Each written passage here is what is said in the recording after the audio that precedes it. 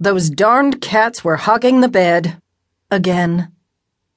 As Savannah lay on her side, half dreaming, half waking, she felt Diamante draped, furry, warm, and heavy, across her thigh. Cleopatra was sprawled across her waist. Without even opening her eyes, Savannah knew which was which. Since they were kittens, both had tried to sleep on her head, or at least on her pillow.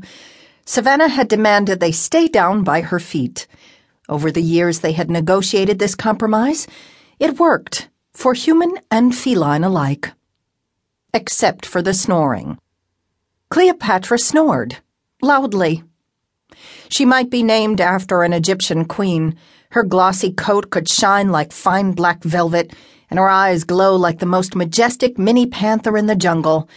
But Cleopatra snored like a cartoon bear. This morning was the worst that Savannah had ever heard. Plus, she smelled like Old Spice. Savannah woke fully with a start and tried to flip over onto her back, but she was thoroughly pinned.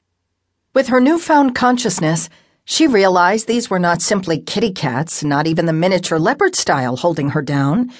She ran her fingers over the hard, hairy arm wrapped around her waist. Then she investigated the harder and hairier object across her thigh. It was her husband's leg. Yes, husband. She had one of those now.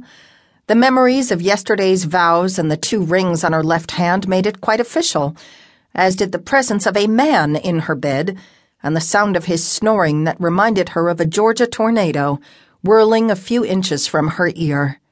Savannah Reed was a married woman, and normally that thought might have alarmed her, but his familiar smell and the blissful heat of his body pressed against hers reminded her it was Dirk, not just her husband, but her best friend and partner for more years than she cared to count. So it was okay. In fact, it was much more than okay. "Hey. Good morning, wifey," he said, nuzzling her ear, his breath tickling her neck. His arm tightened around her waist, pulling her even closer against him. "Good morning to you, hubby," she replied with a giggle. First time I ever said that. He kissed a sensitive spot over her temple. It gave her delicious shivers. "Well, get used to it. This is a life sentence." Wouldn't have it any other way. As she snuggled in, a feeling swept over her that she could only describe as wondrous, warm, and cozy. Better than a dark chocolate gourmet truffle savored lingeringly on the tongue. More delicious than a sip of the smoothest cognac that slid like liquid fire down the throat to the belly and then set every cell in the body to tingling. Ah, it was heavenly. Then he went back to sleep and started to snore, much louder than before. A moment later, her leg went numb.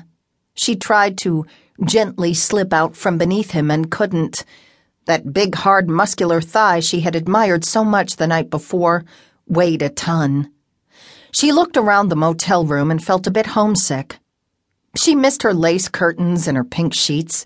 She missed Diamante and Cleo's soft, feminine purr snores. And Savannah realized that what her blessed granny had told her for so many years was true. Sometimes love was sacred, the most holy and powerful force in the universe. Sometimes it was a warm, fuzzy feeling. Occasionally it was a wildfire of passion that, like cognac, inflamed every cell of your body. And sometimes it was just a decision, plain and simple. At that moment, lying in her new husband's arms, she knew that this big bear of a man would willingly die for her, and even more important, only yesterday, he had vowed to live for her.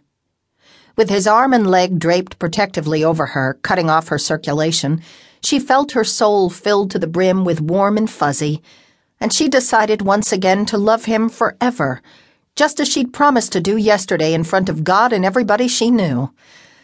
Now, if she could only get back to sleep.